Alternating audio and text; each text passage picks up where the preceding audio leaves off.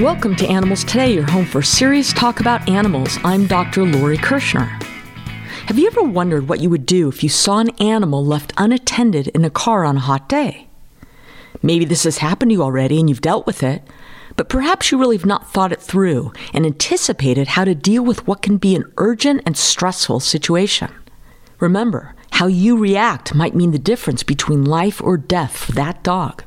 There's a cute photo that is making it around on the internet as a meme.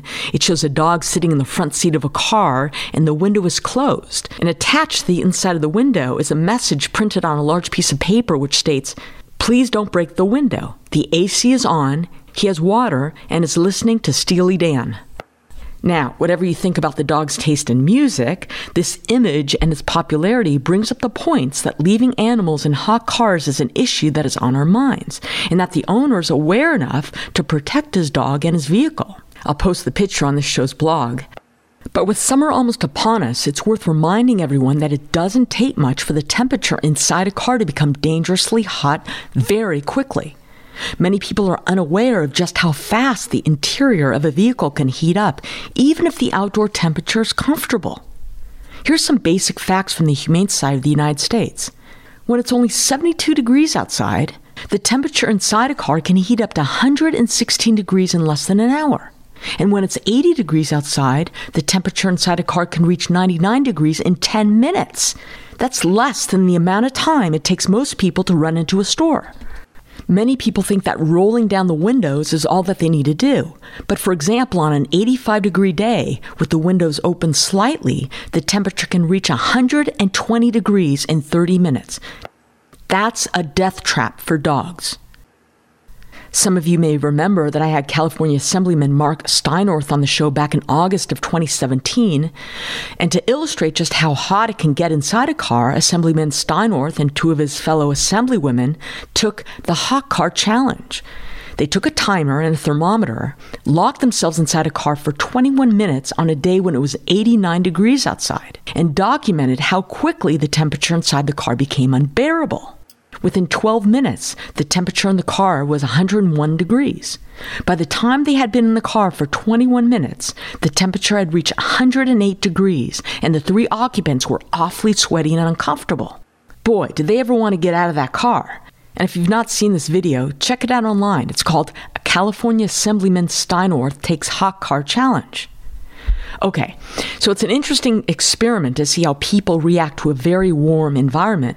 But remember, dogs' tolerance to heat is not nearly as good as humans. If it feels hot to you, it feels a lot hotter to dogs. Think for a moment what your dog does after coming in from a walk on a hot day. Both of our dogs right away will lie on the cool kitchen tile, and sometimes one of them parks herself right in front of a fan.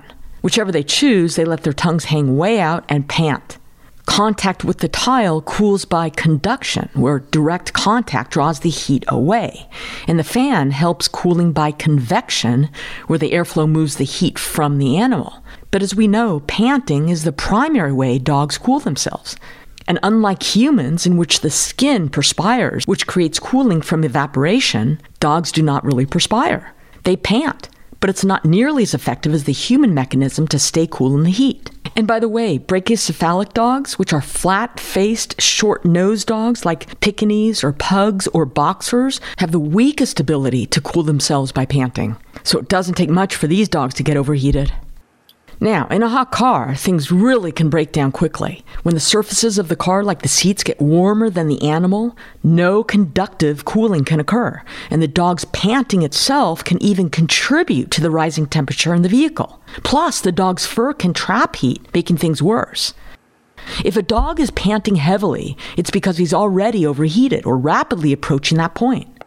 Symptoms of heat stroke in dogs include restlessness, excessive thirst, thick saliva, heavy panting, lethargy, lack of appetite, dark tongue, rapid heartbeat, fever, vomiting, bloody diarrhea, lack of coordination, as well as high fever, muscular weakness, and even absence of panting.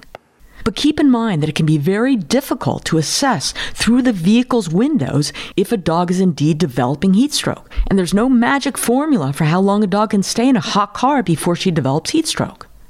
And here's an important point. We know that heat stroke can quickly kill a dog.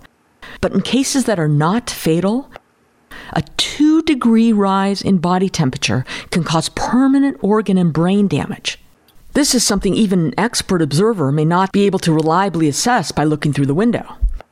And there's a point at which even a vet cannot reverse the effects of heat stroke. So for sure, you don't want to allow the situation to go on too long. Heat stroke is a very dangerous condition that takes the lives of hundreds of animals in the U.S. every year. And a bit later, I'm going to talk about how to cool down a hot dog. So what should you do if you see a dog left in a car on a hot day? I live in the hot desert of Southern California, and I can tell you I've had to remove dogs from hot cars numerous times. I actually keep a tool in my car that is made specifically for breaking a car window in an emergency. There are several different types which you can research online and buy one and leave it in your car. It may be useful someday. Some of them also include seatbelt cutters, which you'll be happy about in case you need to extricate yourself from a bad situation. One of my animal advocate friends keeps a small shovel in her trunk just in case, and I suppose that would work as well. Sometimes you just need to use what's at hand, such as a nice sized rock, and more on that later. So how to proceed? If time permits, the Humane Society of the United States advises that you do the following. First, take down the car's make, model, and license plate number. Take some photos or videos. Take a picture of the dog in the car. Is the car in the shade? Is the car parked right in front of a store? And you could take a screenshot of your phone to have a record of the time you found the dog in the parked car. Next, if there are businesses nearby, notify their managers or security guards and ask them to make an announcement to notify the car's owner. I have found, and I bet you'll also find, that the store managers are eager to help. Next, and again, only if time permits, because remember, every minute that dog remains in the hot car lowers the chances for a good outcome. If the owner isn't found within a few minutes, call the local police or animal control and wait by the car for them to arrive. Keep the phone numbers to animal control and the police department programmed into your phone. I also think it's a great idea to recruit one or more people to help you and join the cause of saving the animal. Because if it comes down to needing to break into the car, having like-minded folks join you will provide moral support and the confidence that you're doing a just act. Plus, they can help you handle the dog once he or she is liberated and manage the situation with the owner and the authorities should they arrive. So, of course, the priority is helping the dog in the car. But you might want to learn what the local laws concerning animals in hot cars are. An increasing number of jurisdictions prohibit leaving pets in hot cars, and many grant immunity to Good Samaritans who rescue pets in these situations. For example, in 2017, Indiana became the 9th state to pass a Good Samaritan hot car law, allowing citizens to forcibly enter a vehicle under certain conditions to rescue companion animals confined inside. Presently, 12 states have similar hot car laws. But I can tell you, even without a law and from personal experience, it's very unlikely you will be cited by the police or sued by the owner if you take reasonable steps. And to the contrary, you probably will be considered a hero. Also, it's quite possible that by leaving the dog in a hot car, the owner has committed a crime. So if you're sure the dog is doing okay and you've called for help, then it's crucial that you stay on the scene and monitor the dog. And as I mentioned before, it's advisable to recruit others to wait with you.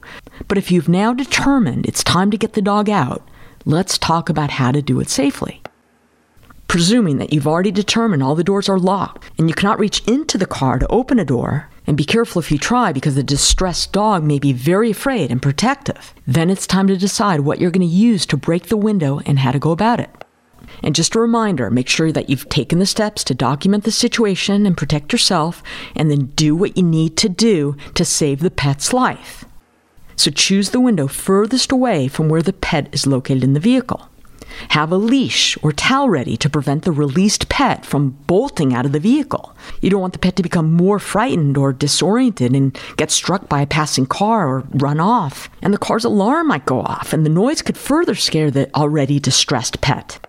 I know people, including myself, who carry leashes in their cars in the event they need to rescue dogs, either from hot cars or dogs running loose on the road, so you can get into that habit as well. Now, there are a variety of tools designed to break car windows, and I'm going to tell you about them in a moment. But be aware, without them, it can be very hard to break a window. It really takes a lot of force if you use a rock or a bat. If you don't have one of the specialty tools I'm going to tell you about on hand, you'll need to try using whatever you can find, like that nice-sized rock. and used to bash the window in near one of the window's corners rather than throwing it. And I guess a crowbar or a lug nut wrench might work as well. But like I said, it's going to take some force and some effort. There's a YouTube video where a police officer demonstrates breaking the window with one of those police-issue metal expandable batons and also a long flashlight. And in both instances, the window shattered easily with only a moderate strike to the corner of the window. Oh, and by the way, if possible, wear gloves when you do this, another handy item to keep in your car, to prevent injury from the glass or from the animal you're about to rescue. Anyway, the video goes on to show one of the specialty tools I mentioned before, collectively referred to as window punches. And the officer takes this small tool, window punch, which is a steel-tipped point, and with a bit of firm pressure to the corner of the window, it just shatters. If you've not seen one of these in action, it's a little surprising how easily they cause a window to shatter. So it's really worth keeping in your car or in your purse or even in your keychain. And as I said before, some of them also have a guarded blade in case you need to cut a seatbelt. You can find these online, and Amazon shows a variety of them, with one popular brand called Rescue Me. That's R-E-S and then the letter Q, M-E. Another style looks like a pen, or actually is a pen. These are heavy-duty metal tools with sharp tips, and you just press into the window corner and boom, it breaks.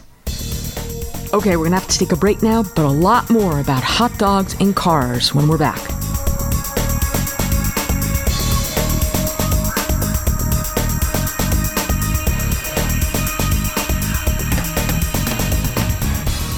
Animals Today fun facts for today are about prairie dogs. Despite their name, prairie dogs are not dogs, but members of the rodent family, like squirrels. They grow to be between 12 and 17 inches in length, and they weigh between 2 and 4 pounds.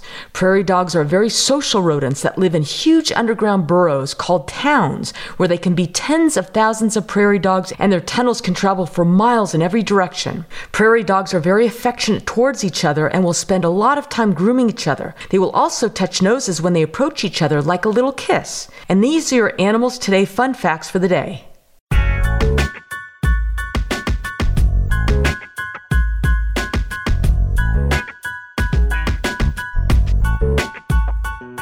Welcome back to the show. Before the commercial break, we were talking about ways to break into a car to save a dog. And we were describing how easy it is to break a window with these tools called window punches. And I'm telling you, you got to get a few of these.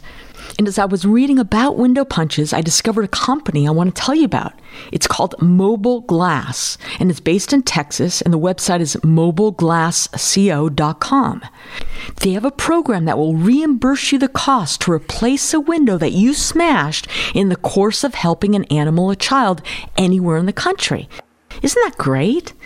They say, quote, "We want to do our part to help Good Samaritans in a time of crisis." They have a video on their website as well, and the program is called Smash to Save a Life. It's really admirable. So in the unlikely event that the irresponsible owner whose pet you just saved insists you pay for the damages to his vehicle, that's where this program comes in. For you, the brave Good Samaritan, not for the idiot who put his animal's life in jeopardy. It's not there to compensate the irresponsible owners themselves.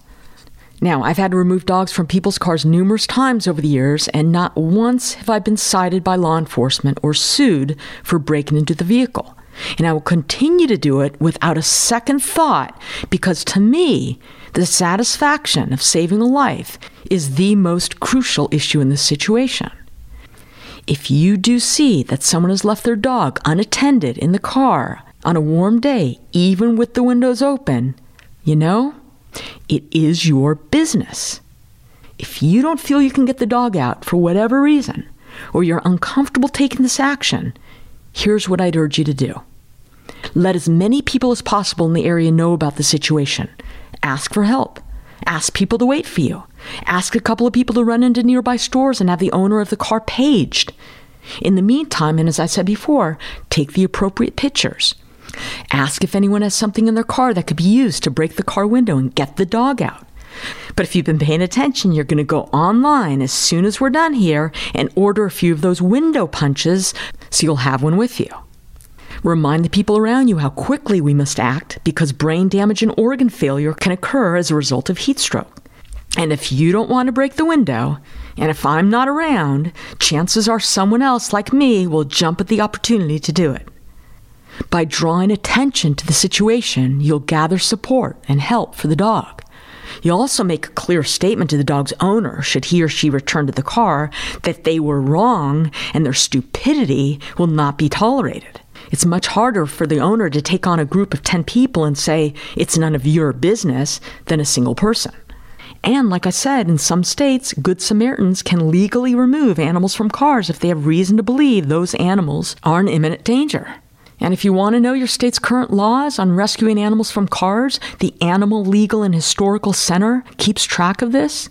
Of course, I don't really care what the law says, but you might. When it comes to knowing whether or not the dog in the car is in imminent danger, sometimes you have to make a judgment call. If it's warm out, remember it can be 20, 30, or 40 degrees warmer in a parked car. And as I said, if you're feeling the heat, a dog is definitely feeling it more because she cannot cool her body as well as we can. And a final thought on people who leave their dogs in the car on a warm day. Besides all the risks to the dogs we've been ranting about, these people are putting the rest of us in the uncomfortable position of having to make a judgment call that may involve damaging their property to save an innocent living being. We didn't ask to be put in this situation, but these owners don't seem to care about the concerns of the people around them, or their neighbors, or their fellow citizens. They are not only ignorant, but are being socially irresponsible and just plain selfish. I want to tell you about this online video of a real rescue from a hot car that illustrates a few things. It's pretty short, and we don't have the whole story, but there's a small white dog in a BMW sedan. The windows are cracked a bit, and a pretty big guy has this large rock, or maybe it's a piece of concrete, and he's determined to get that dog out. With him are at least 2 adults, which is good. He has a concerned team, and they're helping him to choose which window to smash, also good. Plus, there's a lot of kids around watching and taking videos. So first, he tries to break the window by hammering the rock into the side rear window, moderately hard, but it just bounces off the glass 3 times. Then he tries the other rear window and throws it at the window, and again, it bounces off. Then tries again, even harder, and still no luck. And this is a big, strong-looking guy, maybe 6 feet, 220 pounds. Well, on the 3rd try, the rock does indeed shatter the glass, and you can even see some of the glass flying outward. And he then opens the car door and takes the dog out. And fortunately, the dog is fine after getting out. What happens then is not shown, but it's really great this was caught on video. Now, I'm not going to argue with his method, but if you're not of his stature and you're in a pinch, you might first try to find a rock with a pointed end and strike the window in one of its lower corners first. But better yet, get a few of those window punches. So now let's talk about how to cool down an overheated dog, whether from a hot car or any cause. Maybe you encounter a dog that has been left outside on a hot day, or you inadvertently let your dog get overheated while taking a hike on a warm day, or whatever the circumstances. These simple tips apply. A few summers ago, we had a power outage that lasted all day long, and we're in the Southern California desert, and it was super hot outside that day, like maybe 112, 115, and as the day progressed and as it got warmer and warmer in the house, we got concerned about one of our dogs in particular, so we started cooling her down. So here's what the experts say to do if your dog has become overheated. First, move her to a cool area, preferably one with air conditioning, and at the same time have someone call the veterinary hospital and tell them what's going on. Then, continue cooling the dog down by using cool water, not cold water. Cool water, either from a hose or by placing her in a child's swimming pool or by placing cool, damp towels on her body. And with the towels, concentrate on the head and neck, the areas underneath the front and back legs, the pads of the paws, and the growing area. Offer the dog cool but not cold water to drink in small amounts. Don't force her to drink. And if the dog is unconscious, obviously don't put water in her mouth. And if the dog is unconscious or is really looking sick or has confusion or has had a seizure, if there's vomiting and diarrhea or labored breathing, get that dog to the hospital right away. And remember, don't use ice packs because bringing the dog's body temperature down too aggressively or too quickly can be very dangerous. Okay, this is Dr. Lori Kirshner. You're listening to Animals Today. Don't go away. More with the show right after the break.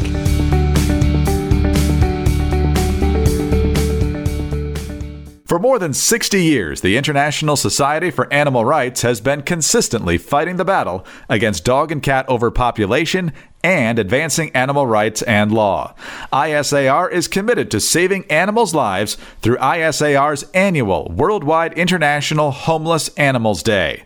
To learn more about ISAR's programs, please visit their website at www.isaronline.org.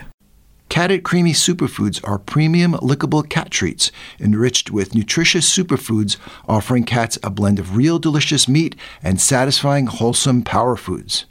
Despite their big flavor, Catted Creamy Superfoods are low in calories, so your cat literally gets the best of both worlds. Each Catted Superfoods variety offers a protein source as their main ingredient, topped off with a nutritious duo of plant-based ingredients. Catted Creamy Superfoods are delightfully natural and include essential taurine. They are free of corn, wheat, soy, and don't have any byproducts, preservatives, additives, or artificial flavors. Packed in convenient single-serve portions, Catted Creamy Superfoods are the perfect hydrating treat for cats of all life stages.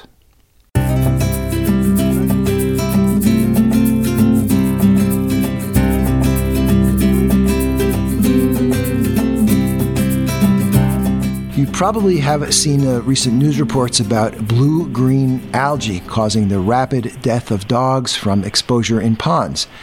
There seems to be somewhat of an epidemic happening now.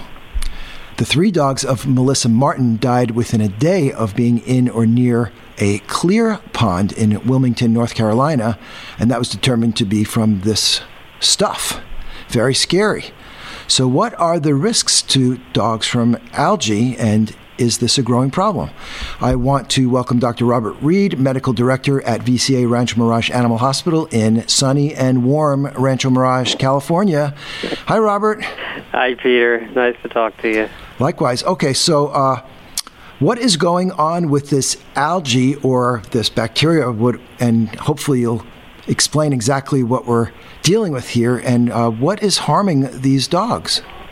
Well, I think you're right to suggest that it's bacteria. It is actually a bacterial organism that causes it. It's a specific type of bacteria that produces chlorophyll and therefore can photosynthesize sunlight, and that makes it green. But sometimes blue, and sometimes they can be reddish or brownish, usually blue to green. There are a number of different species of this organism, and they can be found in all different types of fresh water. It can be cool water or warm water, but they tend to grow much better in warm water, which is why we see more problems with cyanobacteria, it's a technical name for it, or blue-green algae, in the late summer, early fall, because water is warmer. Ponds tend to become more concentrated as they dry up a little bit, and there's more intense sunlight in the summer. All of that contribute to the growth of these organisms in ponds that are stagnant, that don't have a lot of movement, that don't have a lot of oxygen in them, provide an environment for nutrients to concentrate and these organisms to overgrow. The ponds that get the most algae or the most cyanobacteria are ones that tend to get runoff from agricultural fields or cities or livestock areas where nutrients can become concentrated and further contributes to the growth of these organisms. It's not actually the organisms that cause the poisoning. It's a toxin that they produce. The toxin is usually contained within the organisms. Sometimes it's released into the water, sometimes a little bit of both. And there are a number of different possible toxins produced that are somewhat specific to the individual type of organism that's in the water or the combination of organisms that's there, which is why some people may have heard of different possible symptoms that can occur, different rates of onset that can occur with these poisonings, because certain toxins will have different effects and some happen more quickly than others. Yeah. Now, some of the news reports are remarkable because the illness is so rapidly progressive and so quickly fatal. It's shocking and frightening. It is. It's very dramatic. It is frightening and quite tragic because a dog can appear perfectly normal, and sometimes water is not obviously contaminated. You can't always tell whether the cyanobacteria are present in the water. And if it's a toxin that has a neurologic effect, then the impact may be evident in as little as half an hour. Oh, my goodness. Many of them, in fact, probably more of them have toxic effects on the liver or the kidneys, where the symptoms may develop over hours, potentially even over a couple of days. And you could have combinations of these effects that create numerous symptoms. There's no specific antidote or treatment for the toxins. It just requires a lot of supportive care. So an immediate trip to the veterinarian is a good idea to try to get some supportive treatment started to help clear the toxin before an animal succumbs to it. So things like charcoal and IV fluids and such? It certainly could be. I think IV fluids for sure. Maybe some supplements to support the liver, potentially antibiotics, anti-seizure medication, because neurologic effects like seizures are often a component in these types of poisonings.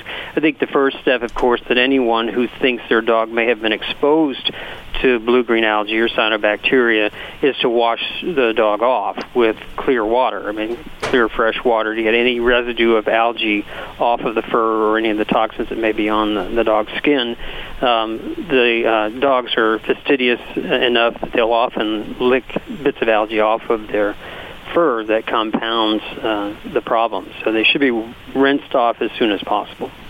So talk about the exposure required to cause illness. Is it through the licking and consuming it by the oral route? A good question. Yeah, it's primarily through consumption of the toxin in the water or by consuming the algae. And I think one of the reasons that dogs are more often affected by cyanobacteria than other animals, because it can affect any type of animal, even people, is that dogs tend to drink a lot of the water when they get into it. They also lick bits of algae or water from their fur, which adds to it. And dogs are less likely to avoid water that looks like it may be, that's stagnant or may have some odor to it or may have algae or other plant material floating on the surface of it. So dogs tend to be more frequently affected. It could certainly affect any species, though. Do you get the impression, like I do, that it seems to be a more common thing this season than in the past few years? I do have that impression. I think, as I said, this is not a new thing. We've had problems with cyanobacteria seasonally in warmer parts of the country for a really long time. But it seems like, potentially for environmental reasons, that we're seeing more of it this year, and that may be because a lot of the country has had unusually warm weather, which is causing ponds to shrink more. There's more stagnation in the water. There might be areas of greater runoff, and of course the warm temperatures will contribute to it as well. So there probably are some environmental factors that are contributing to it, and it may also be that our dogs are a more active part of our lives, and they're getting out with us into the environment and getting into water where they may not have done so in the past. Yeah. So to reiterate, prevention is key here. It certainly is. As the experience in North Carolina illustrates, you don't always know by looking at the water that it has this in it. The classic appearance of the water is one that has a film on it that looks like green paint. But a lot of them don't have that, and there's no way to know whether the water is contaminated without sophisticated testing. So basically, if the water looks like it doesn't have, that it's not moving, if it's in a pond that's been drawn down through evaporation, if it's in an area where there's agricultural runoff or contamination that might raise the nutrient level in the pond, then those should definitely be avoided. I think this time of year, the late summer, early fall, you have to be particularly careful when you're outside in those types of environments.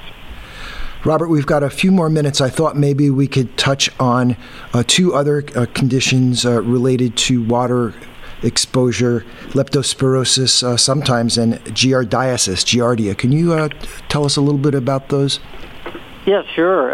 Leptospirosis and giardia are, neither of those is seasonal like cyanobacteria. They tend to be present in certain water sources all the time.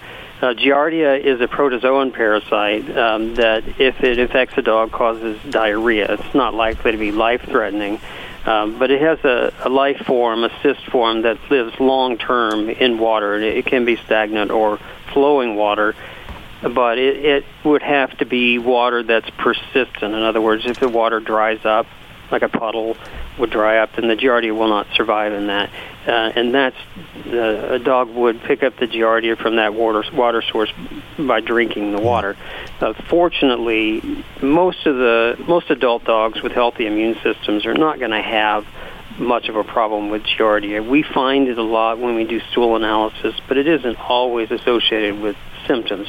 It is fairly widespread in the environment, though, so it's a decent chance that a dog will come across it if they spend a lot of time around water. Got it. Interesting. Leptospirosis is a little bit more of a concern in terms of its impact on dogs.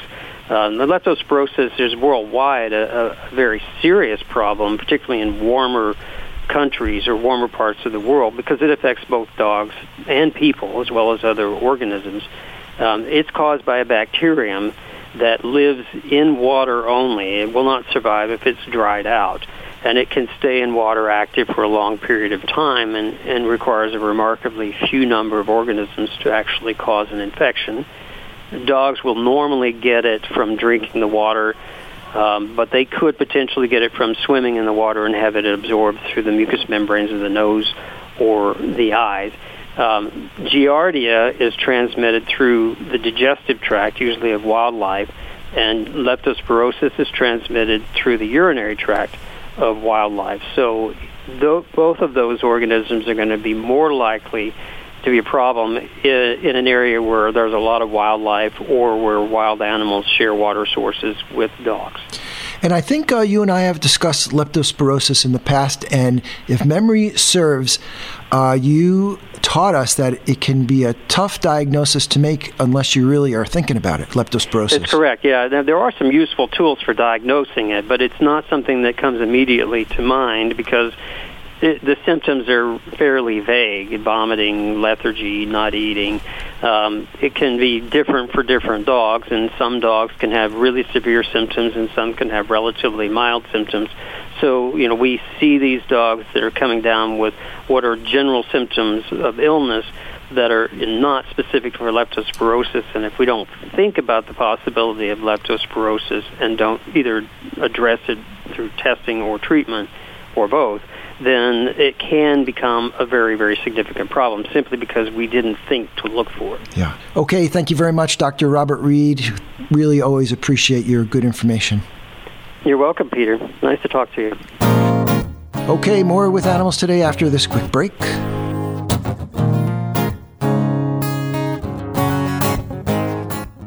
Hi, this is Dr. Lori, and today's Animals Today Minute features the world's largest land carnivore, the polar bear. Mainly receiving nourishment in the form of seals, these majestic Arctic dwellers may reach heights of 8 to 9 feet and weigh as much as 1,700 pounds. Their adaptations to surviving the extreme climate include very thick white fur, even on their feet, black skin to absorb the warmth of the sun, a thick layer of blubber beneath the skin, and large flat front feet, which aid in swimming. Newborns weigh only about a pound and stay with their mothers about 2 years. Polar bears are classified as an endangered species with only 20 to 25,000 left in the world. And that's this week's Animals Today Minute.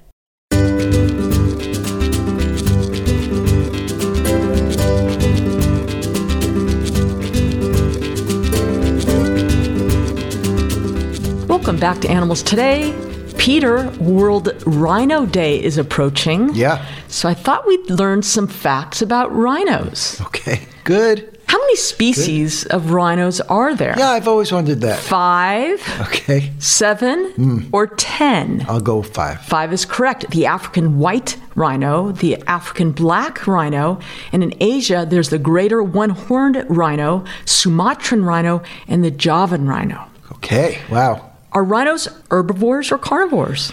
I'm going to say they are herbivores. Correct. They eat plants only. True or false? Rhinos are hairy animals. Oh, I'm going to say they are hairless. That's correct. Rhinos have very little hair, mostly on their ears and the tips of their tails. So rhinos have thick skin, similar to elephants. Rhino skin can be up to 2 inches thick, but extremely sensitive skin, similar to the elephants. So what do rhinos do to prevent sunburn to their sensitive skin? They try to avoid the direct sun. They cover themselves in leaves. They wallow in mud. Yeah. Wow. I'm going to go with mud. Correct. They cover themselves in mud to protect them against the sun rays and getting sunburned. And also, the mud makes it difficult for insects to bite their sensitive skin. And of course, the mud helps them cool off on hot days. Do you know the small, colorful birds? Oh, I know where you're going. Called that are found throughout sub-Saharan Africa, and more specifically on the backs of white and black rhinos. Yeah, no idea. Oxpeckers. And oxpeckers are a rhino's best friend because oxpeckers eat insects and ticks off the backs of rhinos, keeping the rhinos free from some of the more annoying pests in the wild. Yeah, those ticks. Male rhinos are known as bulls. Female rhinos are known as what? Oh, boy. Bull and a flower. I don't know. A doe. Cow. Oh, yeah. Their young are called? Oh, they're not pups. That wouldn't make sense. How about, go ahead. Calves. It's like too obvious. The name rhinoceros means A, large nostrils, B, river horse, or C, nose horn. I'll go nose horn. Correct. Yeah, it comes from horse, I think, isn't that yes, hippopotamus. Yeah. So nose horn comes from ancient Greek words rhino, nose, Yep. ceros, horn. And you're correct. River horse in Greek is hippopotamus.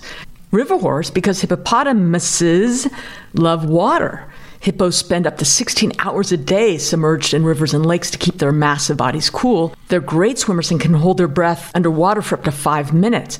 And actually, some rhinos can swim. Did you know that? No. Only some Asian rhinos can swim. They can cross rivers, no problem. However, African rhinos are terrible swimmers and can drown in deep water. How many toes on each foot of the rhino? 3, 4, or 5? I go with 3. 3 is correct. White rhinos are the second largest land mammal in the world. True or false? Oh, my goodness. It's the second largest land mammal. I'm going to say that's true. True. What's the largest land mammal in the world? Mammal in the world, the African elephant. Elephants are correct. White and black rhinos are actually the same color. True or false? Okay. Oh, that's a mind bender. Actually the same color. I'm going to say false. True. Despite the names, both species of African rhinos have the same gray skin color. Wow. The difference between white and black rhinos is their lips. The white rhinos have a wide, squared lip. Black rhinos have a pointy upper lip. Can you picture the lips on a rhino? Can you picture the lips on a pig? If you're standing still, say 90 feet away from a rhino, do you think he can see you? I'm going to say no. No, because rhinos have poor vision, but they have great sense of smell, so they would probably smell you. Yeah. Are rhinos aggressive toward people? Yeah. Rhinos try to avoid contact with people, but you can encounter an aggressive male or a mother with her young, and you better watch out because they may charge. So how large are rhinos? They weigh about the same as 20, 50-pound dogs. Oh, my goodness. They weigh about the same as 2 mid-sized cars? Or do they weigh about the same as 2,000 pounds of feathers? That's so good. I'll go with the 2,000 pounds of whatevers. Whatever. They weigh about the same as 2 mid-sized cars. Wow. Yeah. It's more than 2,000 pounds. Yes, males can weigh up to 5,100 pounds. That is incredible. True or false? Humans can run faster than rhinos. I'm going to go false on that one. False. Rhinos are speed machines. Rhinos can run 30 to 40 miles per hour. So good advice would be to move out of their way if they're running towards you because you won't be able to outrun them for sure. Okay. A group of rhinos is called a crash, a bunch, or a storm. Oh, wow. How about a storm? A crash. Crash. I think you told me that once before. I did. So what do you do if you see a crash of rhinos running towards you? Wow. Lie on the ground and pretend you're dead, I guess, right? You have no choice. The rhino's horn will grow continuously throughout his entire life. True or false? True. True. For the white rhino, the horn grows about 7 centimeters per year. The Javan rhinos are only found on one place on Earth. Where's that? Not Java. Yes. See? A wild heritage site in Java is home to the last remaining wild Javan rhinos on Earth. But they have a volcano nearby, and there's always the threat of tsunamis. Peter, true or false? Rhinos are critically endangered. Oh, yeah, true. Rhinos are some of the most endangered species on Earth. 3 of the 5 rhino species are all at extremely high risk of extinction in the wild. The biggest threat? Oh, human threats. Yes, poaching for their horns.